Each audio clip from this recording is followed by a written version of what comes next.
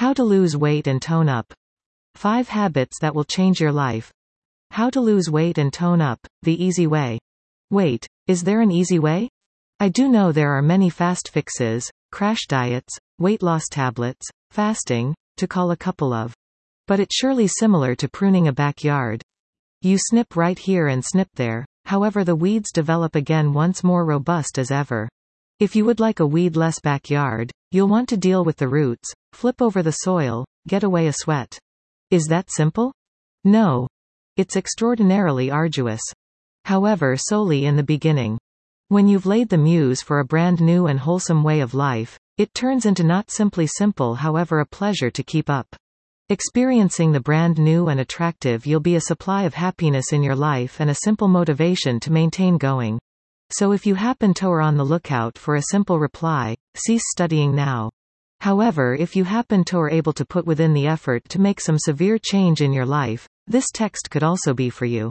Nonetheless studying? Then let's start. 1. Lose weight by reshaping your habits. First, ask yourself actually what's the rationale you're chubby.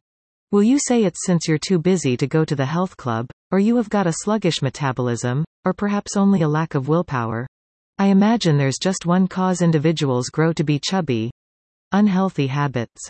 And if solely these habits could be reworked, dropping pounds turns into simple. However, habits are arduous to drop, aren't they? Really, habits are virtually unimaginable to drop utterly, as a result of they're such a deep-rooted a part of who we're. Don't attempt to drop habits. As a substitute, goal to rework them. Change may not be quick and it isn't at all time simple. However, with effort and time, virtually any behavior could be reshaped. Charles Duhigg, The Power of Habit. Your entire habits have been shaped because of some form of craving. Habits which make you chubby often begin from a longing for bodily consolation and meals gratification. This preliminary cue, let's say a longing for wealthy meals, units off a sure form of routine, on this case overeating, and ends in a specific reward, a sense of fullness. Cue routine reward. In response to Charles Duhigg, all habits observe this identical fundamental sample.